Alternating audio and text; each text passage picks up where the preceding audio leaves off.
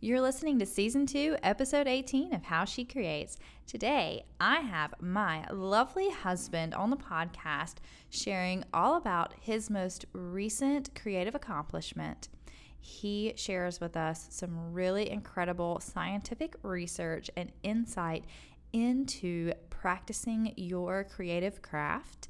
There are some really helpful tips in here. He debunks some creative myths with some scientific research again, shares tips for how to use your creative time more successfully, and how to focus on progress instead of a final product. This is an awesome episode and it's a long one, but it's great. So get ready to listen.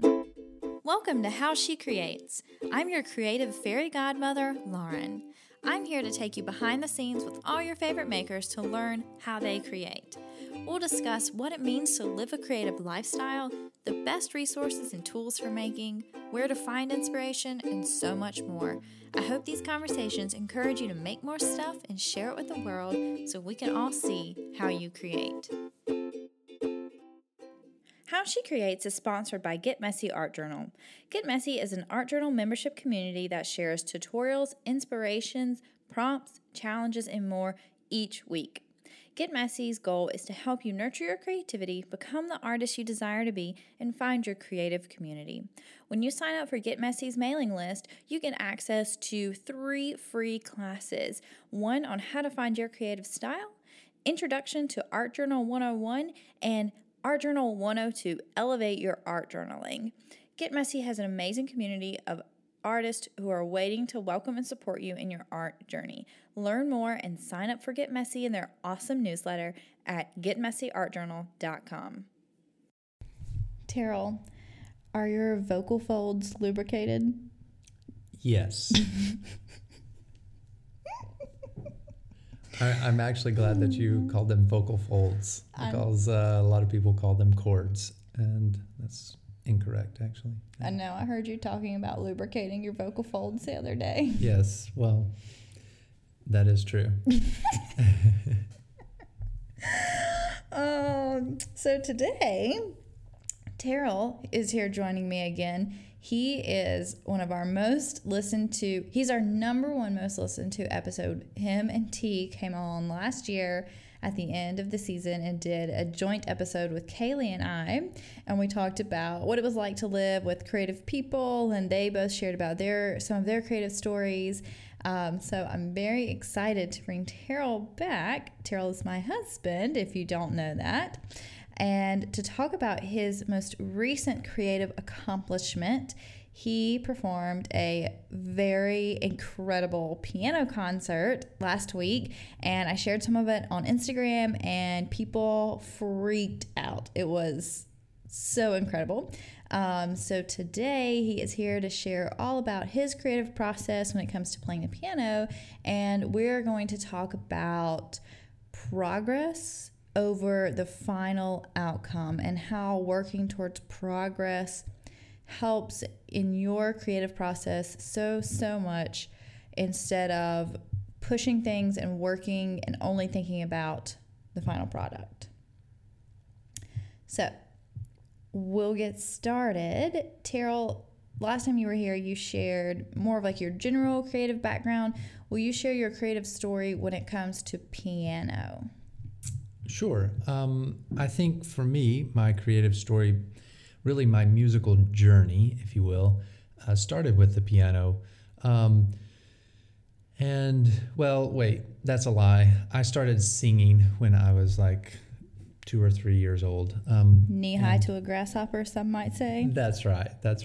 But I grew up in a music family, and my dad was a church musician, and so I sang in choir since I was very, very young. But I started piano lessons when I was 7, and I just remember my dad being very apprehensive about us starting, because he said his slogan word was, or phrase was, if you start piano lessons, then you will not quit. And so I always remember that. But by third grade, I started taking piano lessons. I remember that my um, piano teacher was this incredibly beautiful lady as a third grader. And so that wasn't she like 75 years old? No, not my first piano teacher, no. But my first piano teacher was just this really wonderful lady. And she was very caring. And I've kind of had three main piano teachers in my early stages of piano, which is kind of impressive that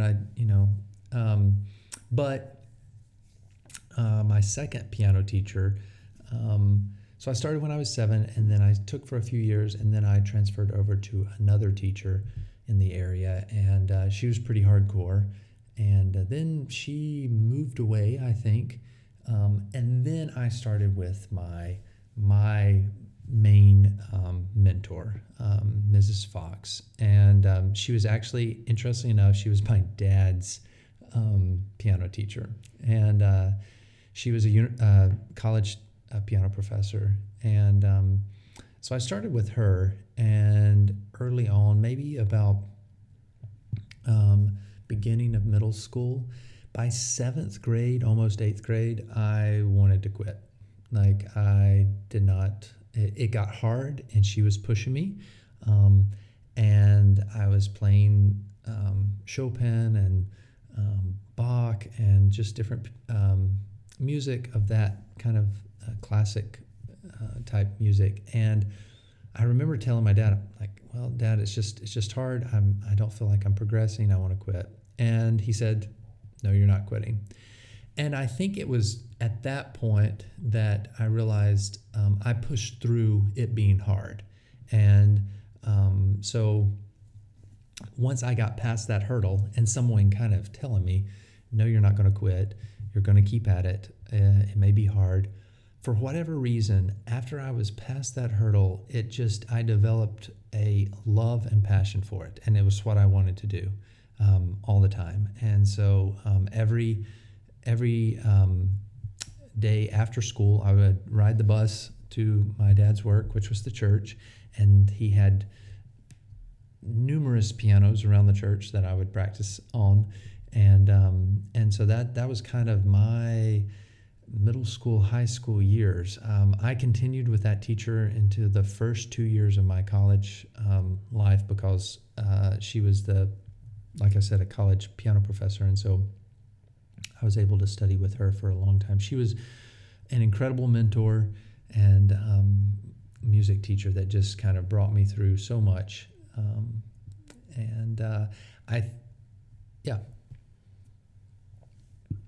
I think that's, I guess, piano for me.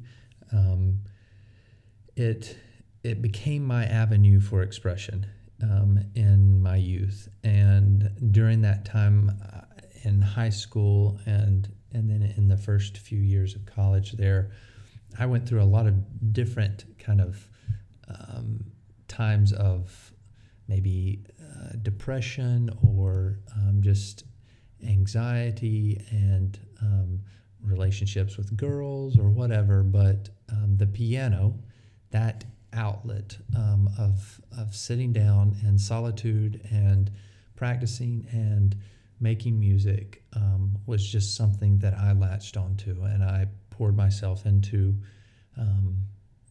desperately and wholeheartedly. But now you also played trumpet in the band, and you were drum major, and you sang. How did piano become the one thing? Yeah, I guess as musicians, my dad was he was a great mentor in my life, but being versatile, and I realized that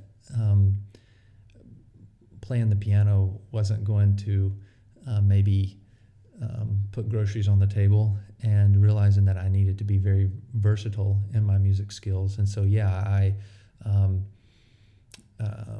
I think looking back on it, music was kind of my calling, and that's just what I never thought twice about any other thing. it never really ever crossed my mind to study this or that or anything else. It was always music, in different forms of it, and I think that's part of my story as well. But yeah, you're right. I am in high school. I did not sing in choir. I was all in band, completely involved in band. But piano, just it was that separate thing that I was just able to kind of have, I guess, a bit selfish, but to have it to myself, and that it was something that I loved, and I remember that I struggled through many different things with my piano playing and this or that, but it was always just that one thing that just kind of was there, and that's what I loved to do. But yeah, in college, then that's when I was exposed to choir, singing in a choir, collegiate choir, and then that propelled me into eventually down the road choral conducting and then music education and so forth. But yeah. So your main job now is choral conducting, and you teach different music education classes at the university here. So how does piano fit in with that? Well, it's funny. It was when I went back to grad school that I'd kind of always been that I was. I remember in undergraduate study, I said maybe to my dad and to others, I was like, I did not want to study or actually to teach music, and it was through my first experience of like actually doing a camp that I enjoyed actually teaching, and so I remember that my first job out of college was actually teaching music, and so that I realized that I really enjoyed teaching music, but still not piano. It was teaching kids how to sing and music literacy and in that sense. And so I decided to go back to grad school. But one of the things while I was in grad school that actually helped pay for my education was to teach these piano labs to non-music majors and so forth. And I really enjoyed that. It was a classroom setting, and it was very the beginning intro level of piano. And so I taught that for 5 years at my university there. And then once we came to Korea, I taught choral music, and that was kind of my focus area, choral music education. And so singing and conducting and leading choirs in that way. And so it was actually when I got this job here is that they needed someone to teach the kind of how I stood out, I guess, in some ways for this job was that they needed someone to teach piano classes. And so it kind of brought it full circle again. And then as a result, that I was able to meet my piano duo colleague here, and we were able to kind of form a duo and to start practicing together, and that led to our concert. And so it's funny how things come full circle. So I know a lot about this because I know you. So in case people don't, so you use the piano in the choral classroom because you play along with them, and sometimes you play and sometimes you have an accompanist who plays. It depends on the situation. But so the piano has just been a small part of your teaching skills and the classes and things that you have done. But how have you kept up, focused on, enjoyed the piano outside of your professional responsibilities? Yeah, that's a great question. I think it was really where that came full circle is I just hadn't had any kind of collaboration. It's kind of like in some ways what Get Messy is all about, of having a community of artists, and and I think for me, coming to my current job, I was able to be in a community of musicians and so forth who were eager on the same level to create music and to provide music to the public. And we're kind of in a country where that music of that type is not as prevalent. And so we felt this just desire to get together and to start playing together. And because of that, I think that helped me to pursue my own goals and aspirations as a pianist. And before that, though, I just kept up with it, just on the side of practicing and playing pieces for my own enjoyment, but not having any kind of real, deadlines or concerts. And it's something that, you and I have talked about, and having that, I think it was the realization of just that's what, whether good or bad, those are the things, the being able to display your work and your art to others is what gives us momentum. And it kind of came full circle with the most recent concert. Yeah, so your research for your dissertation surrounded this idea of practice, because you are an upholder. If you've read The Four Tendencies, you know what that is. We'll talk about that on a later episode. So you are good at self-policing and self-motivating, and that's how you continued to practice the piano. And it was definitely your hobby. Music is your job, but piano is more of your hobby and kind of one of your passions that you love.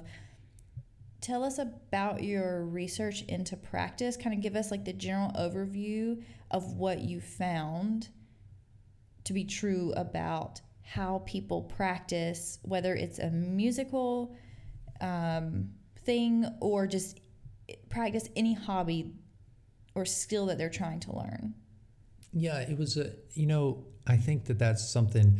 When I was looking for dissertation ideas, it was like, what I remember my major professor asked me, well, what can you be super, super interested in for an extended amount of time and to do the work that's required to write a dissertation? And I'm like, well, I love to practice and I want to know more about it. And it was like one of those things that I always felt I felt silly telling people, because I was like, I'm a musician, but I don't perform a lot of concerts on the piano, but I love to practice the piano. I perform concerts in other ways with choirs and conducting and all of those things and performances and things. But I was like, well, I just love the piano and I love practicing. And so it was through that I started reading up on practice literature. And actually there's been a ton, especially coming from European countries such as the UK and so forth. And it was during that time that actually the psychologist, this has been a bit debunked a little bit, but there was an article that kind of came out several years ago, many years ago now, and they proposed the idea of about the whole idea of 10,000 hours by these psychologists and educational psychologists and research, they looked at how, over a longitudinal study, how of all of these musicians, what was the average time that it took them to be kind of a expert on their instrument, if you will. And 10,000 hours kind of came about. And so, but it was always that thing that is like, well, how do you calculate that? And how do you teach people how to practice? And what later came out from that was that the hours is not so much as important as the quality of what you do in the time frame that you sit down with practicing and so forth. And so my research was helping people practice and helping to teach that. So as I mentioned, I was in the piano labs, and so I actually used those as kind of as test subjects in some sense. And so I tested how students practice certain types of music. And then I gave them, so one group was actually given a practice plan that was very, very detailed, and that told them exactly what they needed to do. The other group was told just to practice any way they wanted to. And while my experiment was very small in nature, and it didn't find significance with either group, which I think leads us to believe that practice and the way that we go about with our art is an individual thing. But that's not to say that the students who receive the help and the kind of the guided practice actually did well. And they were able, I think, in the long term, develop skills that could help them grow as musicians down the road. And I think for me, that's something that I've slowly, at the age that I'm at, slowly bringing back as I was preparing for the concert and so forth, of just so many things that my professors at the time taught me, but now they're kind of coming to fruition, if you will. And I'm actually putting some of those things into practice. And so I think that's kind of the what I found out. So that the practice is individual. We do have different processes. And if you're familiar or want to read up on things such as self-regulated learning theory, of this idea of how we as individuals learn and grow and develop as on our own, that's kind of a new area of study, and with the use of self-regulation and how people on their own develop and how they become teachers of themselves in some sense. And so, but does that? Yes. So I have 3 comments, questions. Do you have a specific article or something we can link to if people want to read up on that? Yeah, I can. I wrote a short article that's on that, and it actually describes kind of, I was going to talk about the 3 kind of areas, if you will, of many people have written on it, but my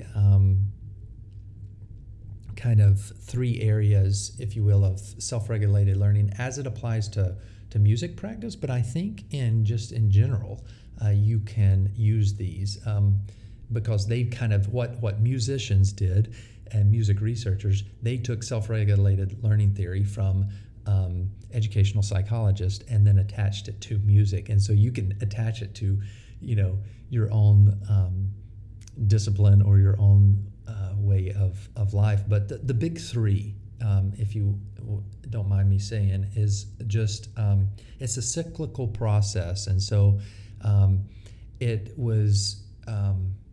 all starts with goals, actually. And it's something that you, Lauren, talk about all the time, of setting goals and setting kind of parameters and having ideas that you want to accomplish. The second is the volition control. So as you're doing what you're doing your art, kind of having that control during real time of kind of checking and monitoring and self reflecting in some sense. And then there's the last part, which is the feedback or the self-reflection or the reflecting time of when you stand back and you listen or you observe your art and you reflect on it, you critique it, and that's, for me, that's listening to the recordings of the concert. And then it starts back all over again. So then from your reflection, then you create more goals and you progress forward, and then you go into the volition, the actual practice phase of you practicing or making art, and then you go into the the self-reflection critique stage, and it's a continual process. There's no one thing, but it's hard to talk about it in some sense because it is self-regulation, and so people, the way that they go about that, there's no definitive ways in some sense. Yes, that's fantastic. And I think that that's something that we have to work towards, because a lot of us are hobbyists, and crafters, and we do things just because we love them and we want to get better. So we have to figure out ways to self-reflect and evaluate what we're doing so that we can go through that cycle and improve. That's a great point and challenge for you this week as listeners, to find a way that you can evaluate what you're doing and you're creating, and use that to set new goals and to set new standards and new projects and new ideas so that you can continue to grow and progress. But I want to go back to your research, because I feel like you're being scientific and humble, and statistically your research did not prove one or the other, but just, I guess, statistically and mathematically are the same thing, but based on your numbers, the group who had the guided practice did perform better. It just wasn't a significant enough amount more than the other group to consider it, scientifically a new thing, correct? Yes, what we call a significance is what, yes. For it to be at a statistical area of significance. Mm-hmm. Yeah, it's not at that. Yeah. So that's what we're going to talk more about today, is about the guided practice, because it is very important. And like Terrell was saying, with the 10,000 hour framework or idea, it's like you can ride a bus for 10,000 hours, but you're not going to become a bus.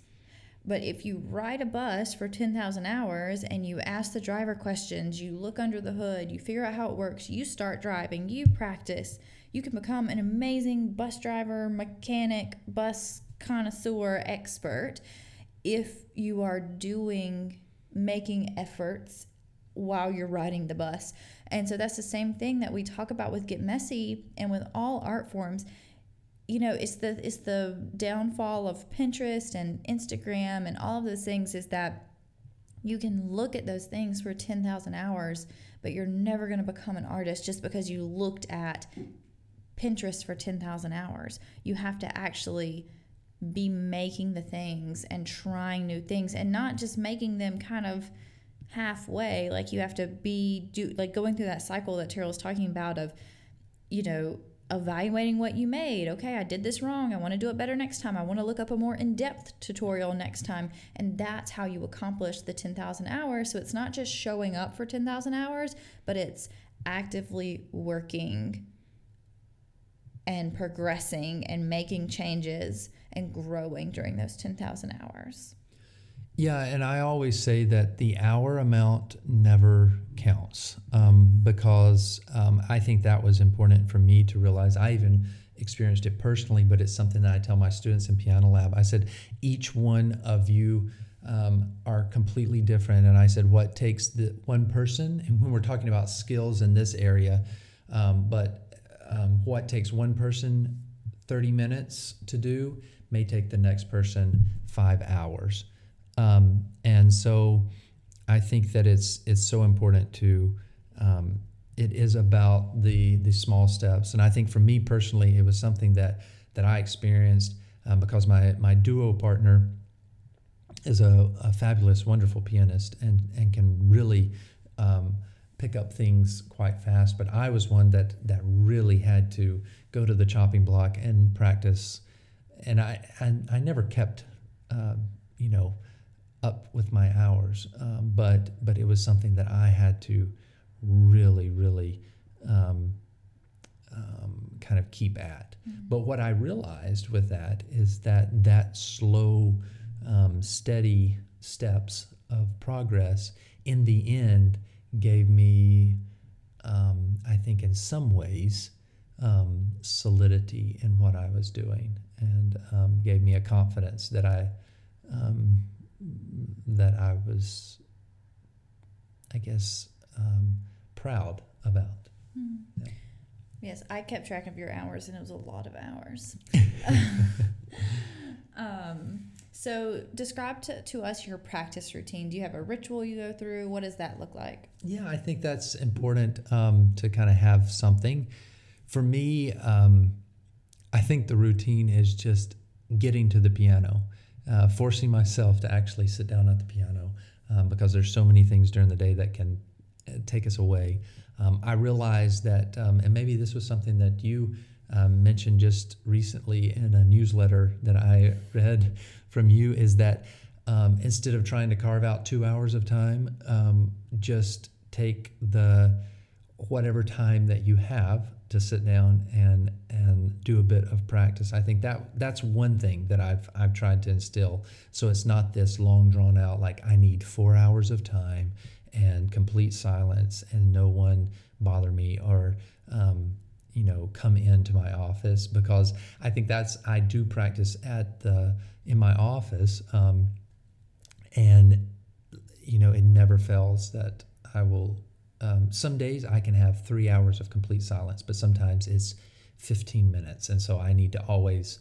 I had this idea to just make that 15, that 20 minutes just count. And so, but for me, in music terms, yes, I do. I think for me, having certain rituals, which are more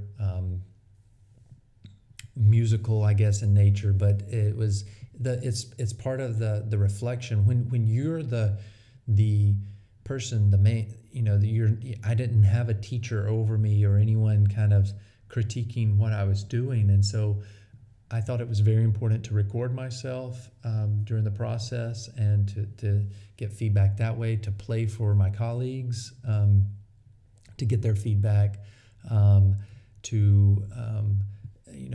there's certain practice techniques that along the way, that, as I was mentioning before, that I'd heard my professors talk about, but I think that they're finally coming. It's taking so long actually to just say, no, I need to actually stay with that technique, and to actually do it in that fashion, no matter how long it takes me. And so being very, very, very, very patient is one of those things that I think you cannot overestimate or underestimate, whichever one it is. But So I know that every day it's kind of different, but can you walk us through what your routine in practicing would be? Like, you sit down at the piano, what's the first thing you do? The first thing, it varies, but on a regular basis, I play scales. I play all different types of scales at the piano. For people who are non-musical, Yeah. that is the very beginner basic thing that you learn. Yes, that's exactly right. So I continue every single day, probably play scales, and I play them in all shapes and sizes, and vary them up. But yes, scales are something that you learn as a beginning musician, and it's something that I think is just the fundamental of your playing, and is so important. And then from there, I may play a piece that I'm very, very comfortable with, that I can just play all the way through. That kind of gets me situated. And then, and in some ways, this type of practice mentality carries over to the way I conduct and in my rehearsals as well. But and then I go to part work. I never. That's one of the things, is like if I want to play the Schubert B-flat sonata in 2 months, then I break it apart. And so when I sit down at the piano, I'm not the pianist that can just play all the way through that complete sonata. So I break it apart in very small, achievable chunks. And then I just set goals for myself. I want to do, and sometimes it's even by page. I just want to master this page or these, this little section of music. And I do that, and that's all I do for that day. And so that's talking about the goal setting thing. And then there's all different types of work that goes on in that, but then also speed is one of those things that you. I heard someone say this past week. It's much when talking about cleaning up a piece of music and to make it very clear and clean for the listener, and so that it's that you're not playing sloppy. They said that it's better to kind of speed up the piece of music rather than to clean up a mess. And what they were talking about is just to go slow and to have patience, and not so the piece may be a really, really, really fast piece, but the way that you practice it is gosh awful slow and very, very slow and methodical. And then over time, you develop the speed. But that is something that just takes, as I mentioned earlier, so much patience and time. So this is a routine that you've developed over the past 20 years. But do you go in, so you developed the routine, but now when you go in, do you generally have a plan, or you just always kind of fall back on your routine and you just put in whatever piece you're working on into that slot where it fits? Yeah, I mean, I think the routine is there. And once you get back into the habit, I think the routine that I was talking about earlier becomes more innate, and it's just there. And then reflection always happens after the practice time to kind of, if for me this past year was reflection while I was riding my bicycle, after I'd practiced 2 hours riding my bicycle back to our apartment, and I would reflect on my practice and hope that I wouldn't run into a stop sign or a pole or something because I'm going over the music in my head. But I think, it becomes more innate. I think at the beginning, though, I've even wrote out, my practice plan and stuff. And sometimes that helps. I remember even in this past, maybe last semester, being very frustrated because I just sat down and just sporadically practiced.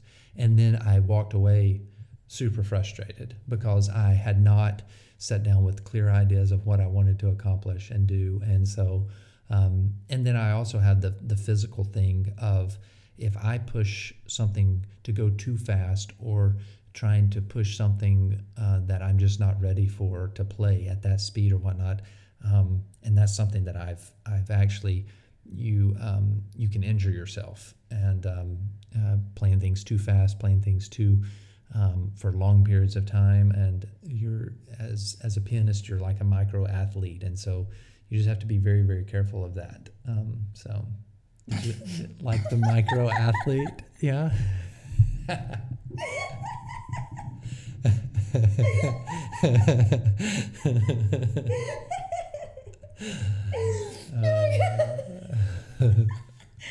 my gosh, I did not expect that.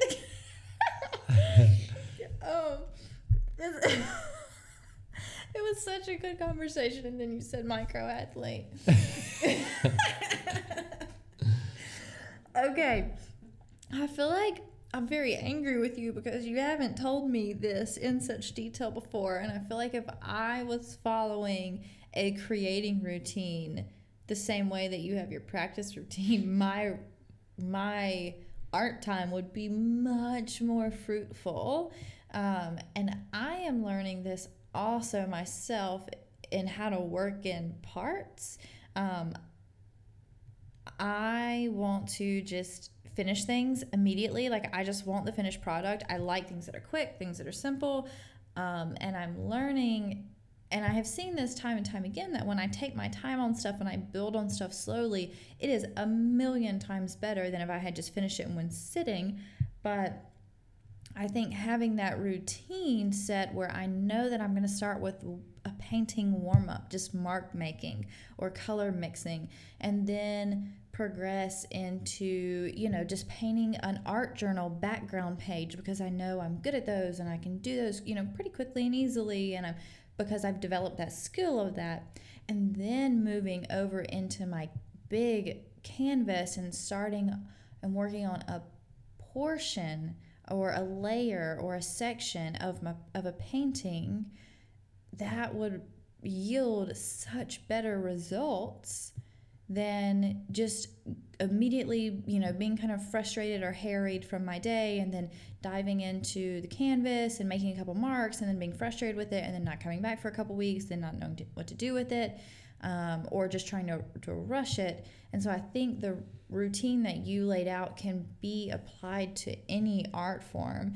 any type of creating, any type of learning that you're trying to do. I think that is fantastic, and it'll be different for everyone, and you'll have to tweak it to fit yourself best.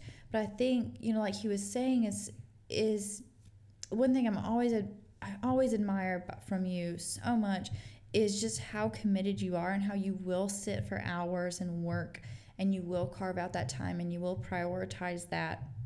And that's something that I struggle with for no true reason. I've got no outside thing pulling at me to do something else except my own brain saying I need to do more things. But I love that commitment to that time and to that practice and that routine. But also, like you said, even if you only have 15 minutes, just showing up and playing those scales or starting that, whatever it is, or just work or having that kind of written list of like, these are the small parts of things that I need to get done, or this is my routine, and just being able to pick one of those small tasks, not just do a painting, but do a one color wash on the painting or put some journaling on the art journal page, makes all the difference in the process. And so what are some other tips that you have for people wanting to make the most out of their practice or creating time? How can they most effectively use their practice time? Well, I think like what you said, you actually inspired me when you were talking. It was just a few years into our marriage, and you had read Twyla Tharp's The Creative Way, right? The Creative Habit. And you, in that book, you're like, have you ever heard of Stravinsky? And I'm like, yes. And you're like, well, did you know that every day he started his day playing a prelude and fugue by Bach? And that has stuck with me for the longest time, because I found myself even this year, even if I didn't have the 3 hours to carve out of my day to practice something in-depthly, of just starting my day by either singing a Bach chorale, which are just very kind of traditional pieces that people study and look at, and that have so much depth, of just singing one of those, or just playing it, or playing a prelude and fugue by Bach, and just getting my day started with that type of routine.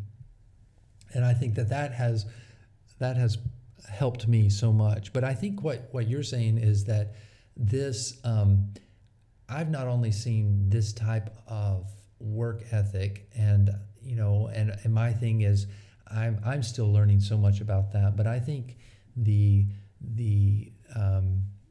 incredible musicians, the incredible choirs, the incredible creative people out there have an extremely detailed and very methodical way of going about doing what they're doing. I think it's very, very important, though, and this is where I got caught up in looking at people and reading bios and thinking about people and watching them and being like, oh, I want to be like that person. And so then you copy what they do. And that's the biggest mistake, because copying what that person is doing is just like you're not being true to yourself. And that person has found their flow, if you will, in what they do in their own unique way, and that's not unique to you. And I think for me, being just comfortable as a musician and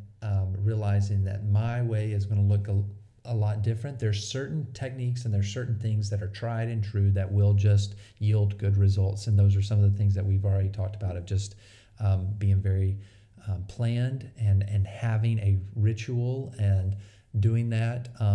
I've seen great things come of that. I think one thing that I've been able to instill in my choirs that I've been able to stand in front of is to over time give them the gift of rehearsing in it in a very planned way, and then the students seeing and the results of that. And I think one of the big things was when I was teaching a few years ago, and the students at the end of the year, they always kind of complained.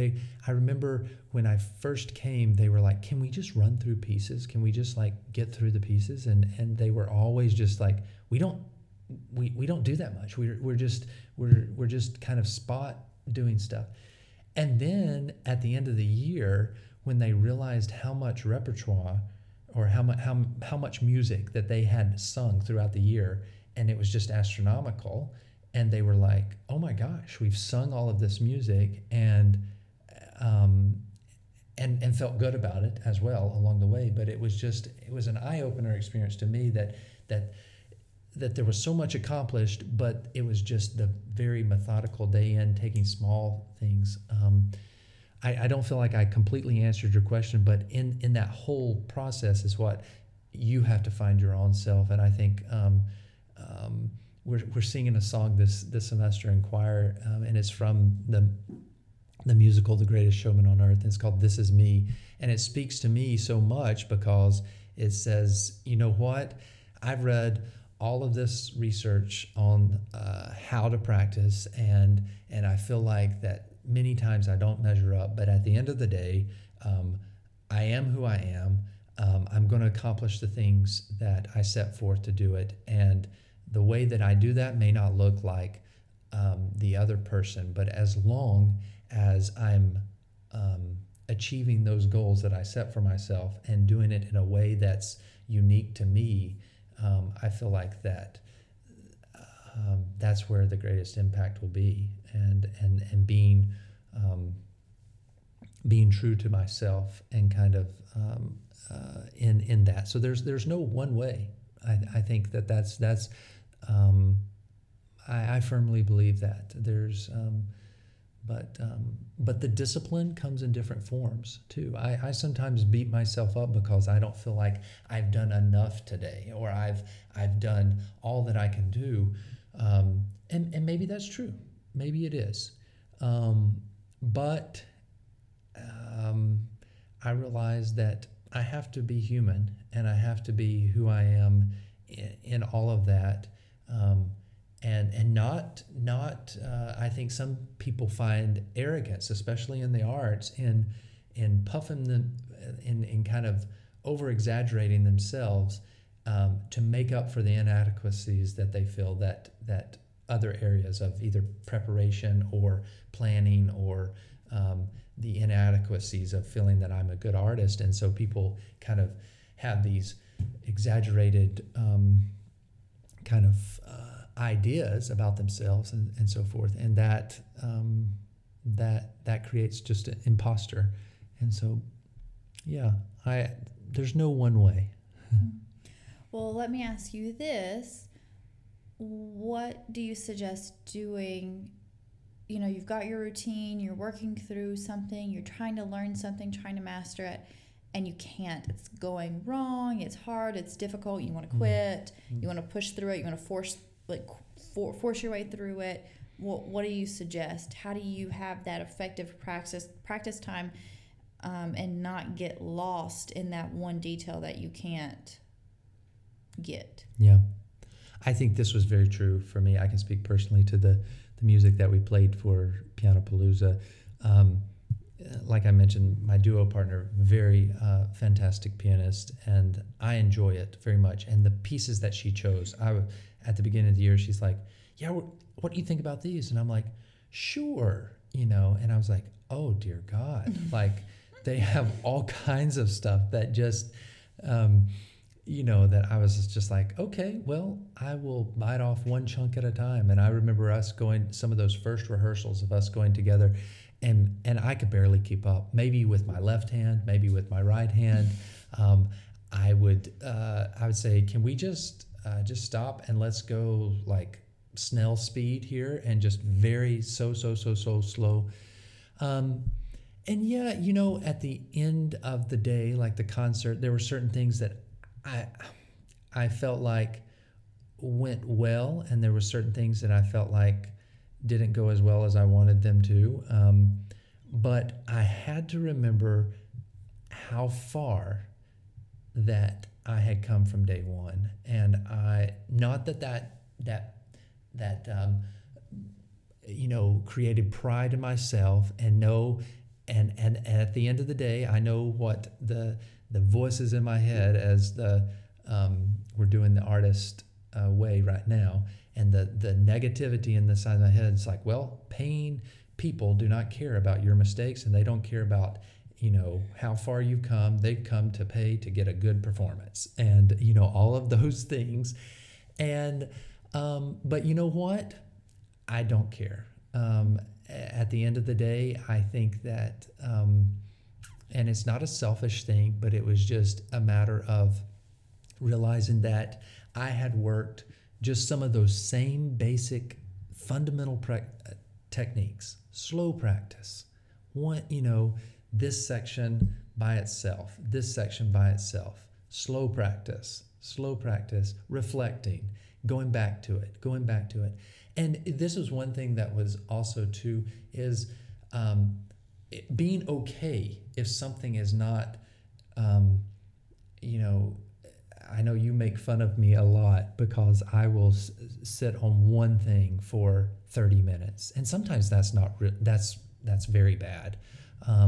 Because actually what research has shown us is that you practice, once you go away from the piano, your brain is still at work, very much at large, working.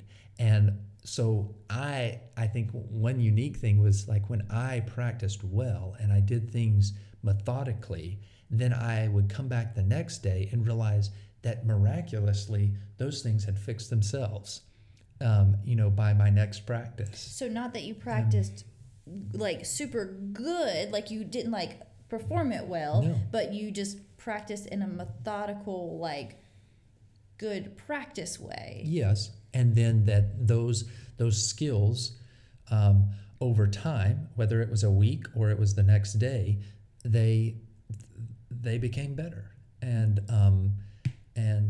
there's way more that goes into that, but I think that time and patience and wanting to get better with those skills, or whatever they may be. So the main reason I wanted to have this conversation is because we started talking about, I was reflecting on my day that I have started setting specific days that I work on specific things and not coming back to them until that day comes around the next week. And again, so I'm forcing myself to work on projects slower in smaller chunks of but more dedicated time, and letting them kind of grow and evolve on their own in that way without forcing them and then feeling frustrated. And you also work like that because your concert was in the end of February, but you've been working on towards this concert since August. Mm-hmm. Yeah, September, August, yeah. Yeah. So what are your suggestions for focusing more on your progress than the outcome, and how do you use that to propel you towards your final project, and how does that focus change your mindset and your emotions? Because I know for me, it brings me a huge sense of relief to not have to have completely finished something or created something from nothing when I wasn't ready. And it lets me, it's like the feeling of the franticness of like, oh, I can't get this done. I don't have enough time. But now I know, oh, I've got 3 weeks to get this done. And because I am a huge procrastinator, so I leave things till the end. But now I am slowly working on them weeks ahead so that by the time they're due, I've really given them their time they need to grow. And so that's kind of what the slower progress for me has been very helpful. What about you? How do you see that? The slower progress is how I operate. It was funny because my duo partner, she loves procrastination, and for me, that creates so much anxiety. And honest to goodness, those things that I didn't quite shore up at the end, that were still kind of rough around the edges, those were still rough around the edges at the concert. And I just because I felt like I'd reached a point, I can't cram.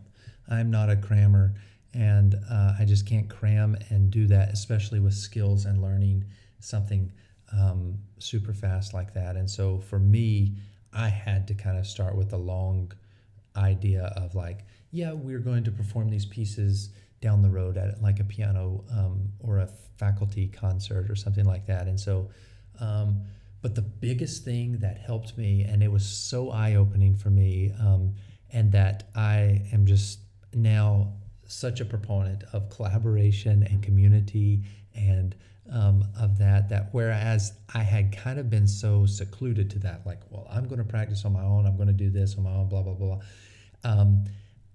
It was the week meeting that we had set, and we did not let anything come to interfere with that, but having that week meeting every week that we would meet.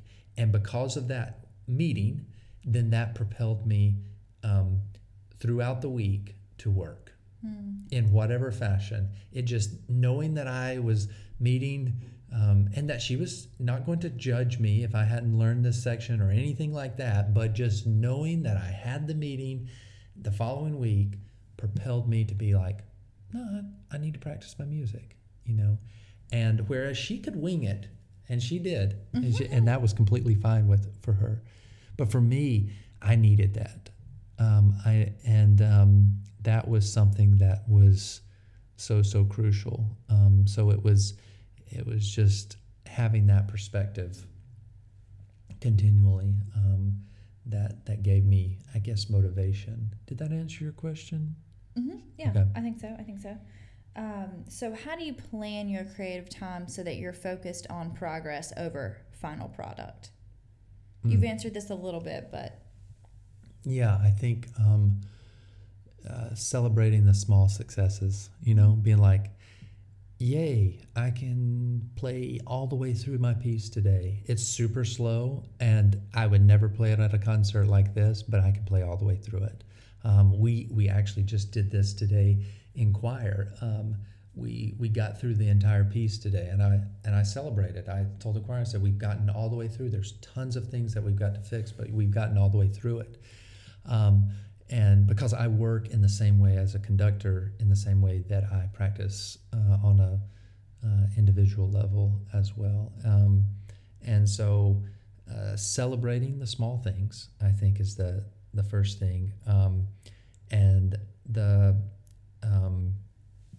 I think the planning and setting your goals of what I want to accomplish, and then just the reflective process, and then going back over that. I think for me that's the key to success: planning, and then celebrating when you've accomplished those small little goals. And so and like I said, you want to play the entire Tchaikovsky piano concerto. Well, that's not going to happen tomorrow, so you take it down in sizable chunks, and that's going to look different for every single musician. And I used to get very, very discouraged. I thought that the And it may be the mark of a great pianist is one that can just sit down and just blow through and just be able to play beautifully the first reading of any piece. But I've come to realize that that's maybe not true. There's a lot of pianists that maybe can do that, and that's fantastic. But I think I was listening to someone the other day that a very famous pianist was playing a concert in Seoul, South Korea, and they were interviewing him, and they said, "Well, how long have you been preparing for this concert?" And I think the pianist said, like, years. And I was like, this is a famous pianist, like played the entire concert repertoire of piano music, and you're telling me that he's been preparing for years for this concert? And it's just like that, that to have those outstanding concerts that we go to, we forget the preparation of that's entailed in that, and that maybe there's those people who learned their entire piano recital while riding a train across Europe, and then they go perform a piano recital, and that's fantastic. But I think there's more validity in recognizing the fact of planning, and then setting goals for that. I think that's so wise, and that applies to all things. People who are good at something, full galleries full of artwork, all of these things took years and years to learn and to hone and to get good at and to work on. And so I love that reminder. So what does living a creative lifestyle look like for you? I guess I would say that I don't know how to live any other way. I think that this brings me to several points, but first is, for me, music is beauty and emotion, and it pushes me to constantly push myself to express the very thing that is beyond human expression. And what do I mean by that is that I think first, music is my art. And when I was in grad school, my professor challenged me and said, well, what is art? What is art? And we say, well, it's something that is a heightened expression of the human condition. And that's one definition. It's not a definitive definition by any stretch of the imagination, but and I've always stuck with that and said that then propels me to observe the beautiful in all things in life. And for me, music, today it was a phrase in the piece that we were singing in choir, and how the shape of the melody was just something that was, I couldn't express it in words, I couldn't express it in a color, I couldn't do anything but just saying that, and that's hard because you're trying to convey that message and get the students, the choristers, to sing in a way that's meaningful, right? But it's for me, it was something that it just expressed this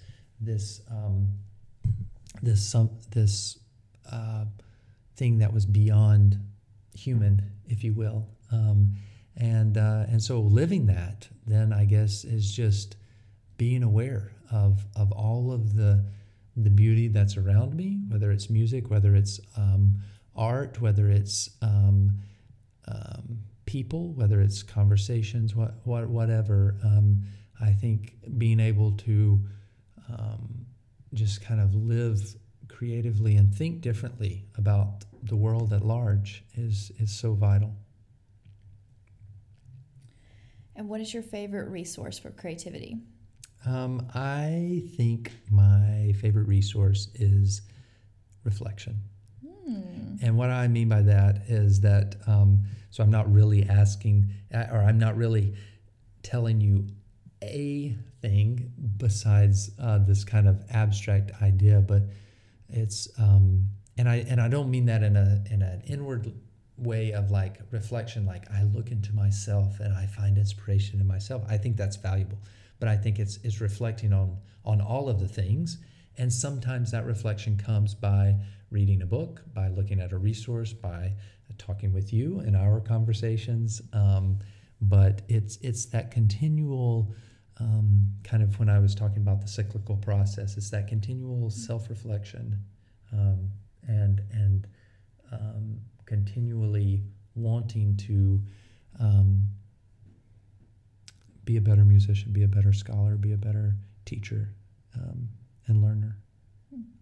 Speaking of, so your concert was over a week ago, 7 days ago. So what are you working on now? Well, it was so funny. As soon as we finished the concert, it was like one day, and my duo partner was like, we're learning all of the Hungarian dances. You play 1 through 5, the first part, and I play the second part on 6 through 10. We're going to do this. And it's like, 30 minutes of piano music. And so it's wonderful that has then propelled me to start learning new piano rep, solo rep, and then also start planning for another Piano Palooza in the fall. And so I'll have the summer to plan and get ready for that. And so, yeah, I think that one event leads to another, and in this sense that I think the things that I learned from all of the preparation, that I hope to be even more planned. Isn't that funny? It's like I feel like I misstepped a few things here and there, and so I'm like, no, I'm going to be super, super methodical and super planned with all of that. And I think that we have to be careful with that, because the planning and the methodical can take out the beauty and can take out the inspiration. But at the end of the day, I think that sometimes we think that these creative beings and these creative people, we're like, oh my gosh, we've got to go and just be so creative and live this creative lifestyle, and forget that creativity does come in very planned, methodical ways, and so forth. It's like chain smoking. Like I've done that with reading this year. I have started a book immediately as soon as I finished another book, and because one of my goals is one of my like lifelong habits that I'm developing is reading every single day. And I have not missed a day of reading since December. I started this in December, and I have not missed a day. And I have read a ton of books in the past 3 months, but it's because I'm like chain smoking the books, like you are with the concert. Like as soon as you finish one, you're moving on to another one. You're ready to start. You're keeping the momentum going and the ideas going. And it was very funny that when I thought, I was like, well, I'll do this. I'll check it off the list. I'll get it done, and I've taken a week off. I've taken a few days, and that's fine. But yeah, it's I'm getting into the more of the idea that the more that we do, the better that we're going to get at it, and the more comfortable we're going to get. And I think like what I've discussed with you is that being so conscientious after that first, like putting yourself out there, and but then realizing that okay, you've done that now, and so it's just to breathe, take a breath, and get back out there and do it again and again and again. Awesome. I have loved this interview. Thank you for sharing with us. I'm sure this will be our now second most listened to episode. But as we end, I want to add in a new segment that I am doing. I want to support and promote other women and artists and business owners out there who I think are doing amazing things. I want to bring more light to them and to you also. And this week I have a funny one that's, I don't know, it's awesome. I love it. If you like clothing, Poppy and Dot is one of my favorite clothing sources to shop at. This is not sponsored. Again, I just love these ladies. It's two ladies who are running this awesome business who find gorgeous clothing and sell it. You can shop right from Instagram. Their Instagram handle is Poppy and Dot. And then you can shop online. They have sales online. You can also use a discount code Lauren Likes 10 to get 10% off of your any purchase from Instagram or from their website or from their sales section. So I get 10% of the sale, you get 10% off of your purchase, and everybody wins. So they only sell limited quantities, short runs of clothes. So they're really unique, they're really beautiful. Probably 90% of my wardrobe is them. Terrell is constantly annoyed that he is getting packages from Poppy and Dot. Yes. But I think they're fantastic. They're a small business who is run by women, and it's just fantastic. I will share links to them. I have written a whole blog post about them. I have lots of stories on Instagram that I've got saved for you, so you can get lots of good resources and ideas there. But like I said, just go shop at Poppy and Dot and use the code Lauren Likes 10 for 10% off. All right. Well, thank you guys so much for listening. If you enjoyed the show, please go leave a review and tell a friend about the episode, and make sure you're sharing under the hashtag HowSheCreates so that we can see what you're making. And as always, show notes are at lauren-likes.com/podcast. I'll see you guys next week. Thank you so much for listening to How She Creates. I would love to see how you create. Share what you're making on Instagram using the hashtag HowSheCreates. If you love learning about creativity with me, please leave a review on iTunes and subscribe. Grab your art supplies, and I'll meet you back here next week for another episode of How She Creates.